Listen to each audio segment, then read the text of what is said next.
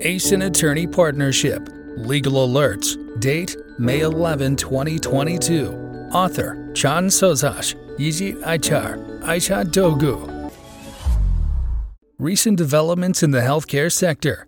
The Turkish Pharmaceuticals and Medical Devices Authority recently published the 1. Guideline on the Classification of Diversification and Variation Applications, 2. Guideline on Communication, Organization, and Responsibilities of Stakeholders in Market Control Programs, 3. Guideline on the Good Manufacturing Practices in Human Medicinal Products Manufacturing Plants, 4. Announcement on the annotation, revision procedures, and transition to the new type licenses, and 5. Updated the precautions to adopt in clinical trials against the COVID-19 pandemic. The Guideline on the Classification of Diversification and Variation Applications. New development. The Guideline on Variations in Licensed Medicinal Products for Human Use, CTD Guideline and Administrative Information Application Form published by the authority in accordance with the Regulation on Licensing of Medicinal Products for Human Use and the Regulation on Variations in Licensed Medicinal Products for Human Use was updated in the recent months. On 14 April 2022, the authority published the Guideline on the Classification of Diversification and Variation Applications to shed light on the categorization of variations and diversification. Due to the harmonization between the guideline and the EU legislation, the European Pharmacopoeia Standard Terms Introduction and User Guide published by the European Medicines Quality and Health Services Directorate, as well as the European Pharmacopoeia Standard Terms and their Turkish equivalents, should also be taken into account in applications for diversification. What's new? The guideline sets forth clarifications in determining whether a new application for an authorized product is a variation or a diversification application. The guideline explains terms such as strength, dosage form, pharmaceutical dosage form, and pharmaceutical form. The guideline also includes certain examples of various preparations such as oral, parenteral, and topical. The special inner packaging of a product is generally accepted as a different pharmaceutical form, and if the inner packaging is modified or another inner packaging is added, a licensed diversification application will be required. On the other hand, changes in fill weight, volume of sterile multi-dose or single-dose partial-use products, including non-parenteral multi-dose or single-dose partial-use biological, immunological medicinal products are considered variations. In accordance with Annex 1 of the Regulation on Variations in Licensed Medicinal Products for Human Use, a diversification application is required provided that the strength, active substances, or the route of administration is changed or a route of administration is added. In cases where a new license is to be issued as a result of the diversification application, the license holder may request the current license to remain valid or to be canceled. The addition or replacement of a measuring application device that is not an integral part of the inner packaging is a variation, whereas an application for diversification is required in the addition, replacement, or modification of a device that is an integral part of the inner packaging requires a change in strength, pharmaceutical form, or route of administration. The Guideline on Communication, Organization, and Responsibilities of Stakeholders in Market Control Programs. New development. On 26 April 2022, the authority published a Guideline on Communication, Organization, and Responsibilities of Stakeholders in Market Control Programs. The guideline sets forth the communication, organization, and responsibilities of internal and external stakeholders regarding the market control of human medicinal products, active substances, and special medical purpose diet foods. What's new? As per the guideline, provincial health directorates will collect samples of the products on the list created by the Pharmaceutical Market Control and Consumer Issues Unit, share them with the unit that will record the samples in the new documentation system, YABISIS, and carry out the necessary examinations.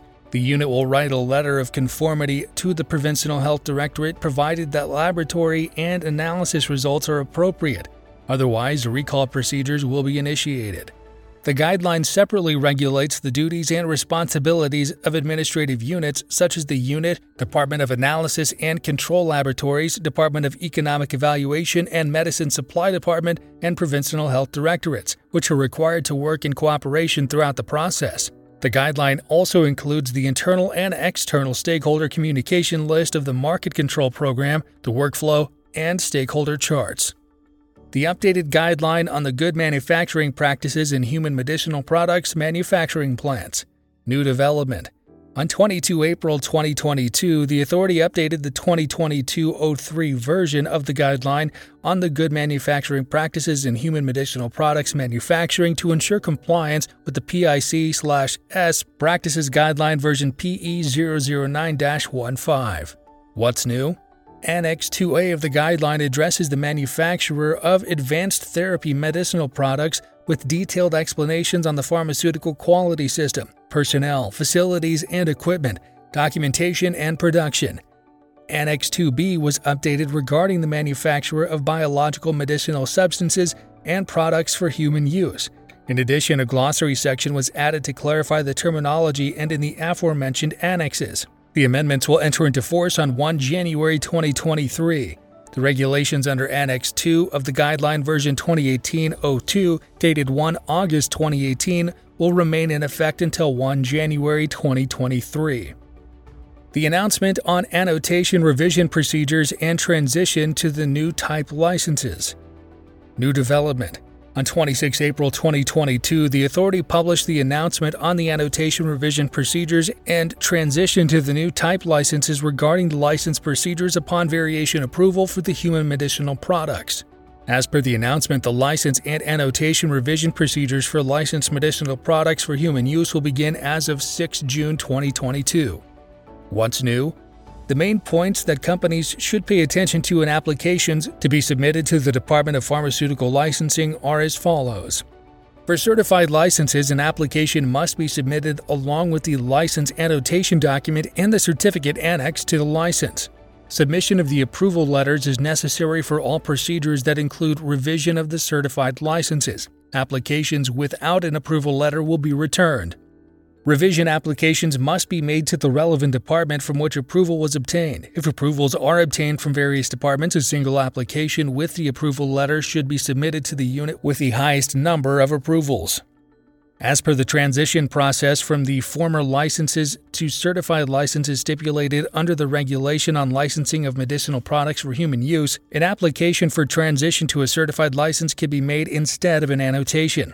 For the transition to a certified license, an application must be submitted with the document of application for transition to a certified license, the original license, and the financial fee receipt. The certified license transfer information table provided under the announcement must also be submitted.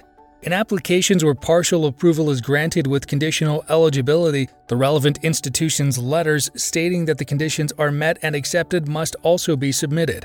The updated precautions to adopt in clinical trials against the COVID-19 pandemic. New development. On 5 May 2022, the authority updated the document of precautions to adopt in clinical trials against the COVID-19 pandemic. The relevant update aims to moderate the precautions adopted against the pandemic during the normalization period. What's new? The authority's document, the precautions to adopt in clinical trials against the COVID-19 pandemic, which was published on 20 March 2020, was revised for the normalization period, whereby certain precautions were abandoned. Accordingly, as of 5 May 2022, investigator meetings, training on good clinical practices, and clinical research and ethics committee meetings can be held face-to-face. In addition, the regulation regarding the submission of research applications via email with electronic signature to the Ethics Committee was canceled. Conclusion: the authority continues to provide guidance for companies working in the healthcare industry. Companies should carefully review the authority's announcements and guidelines and take necessary actions to ensure compliance.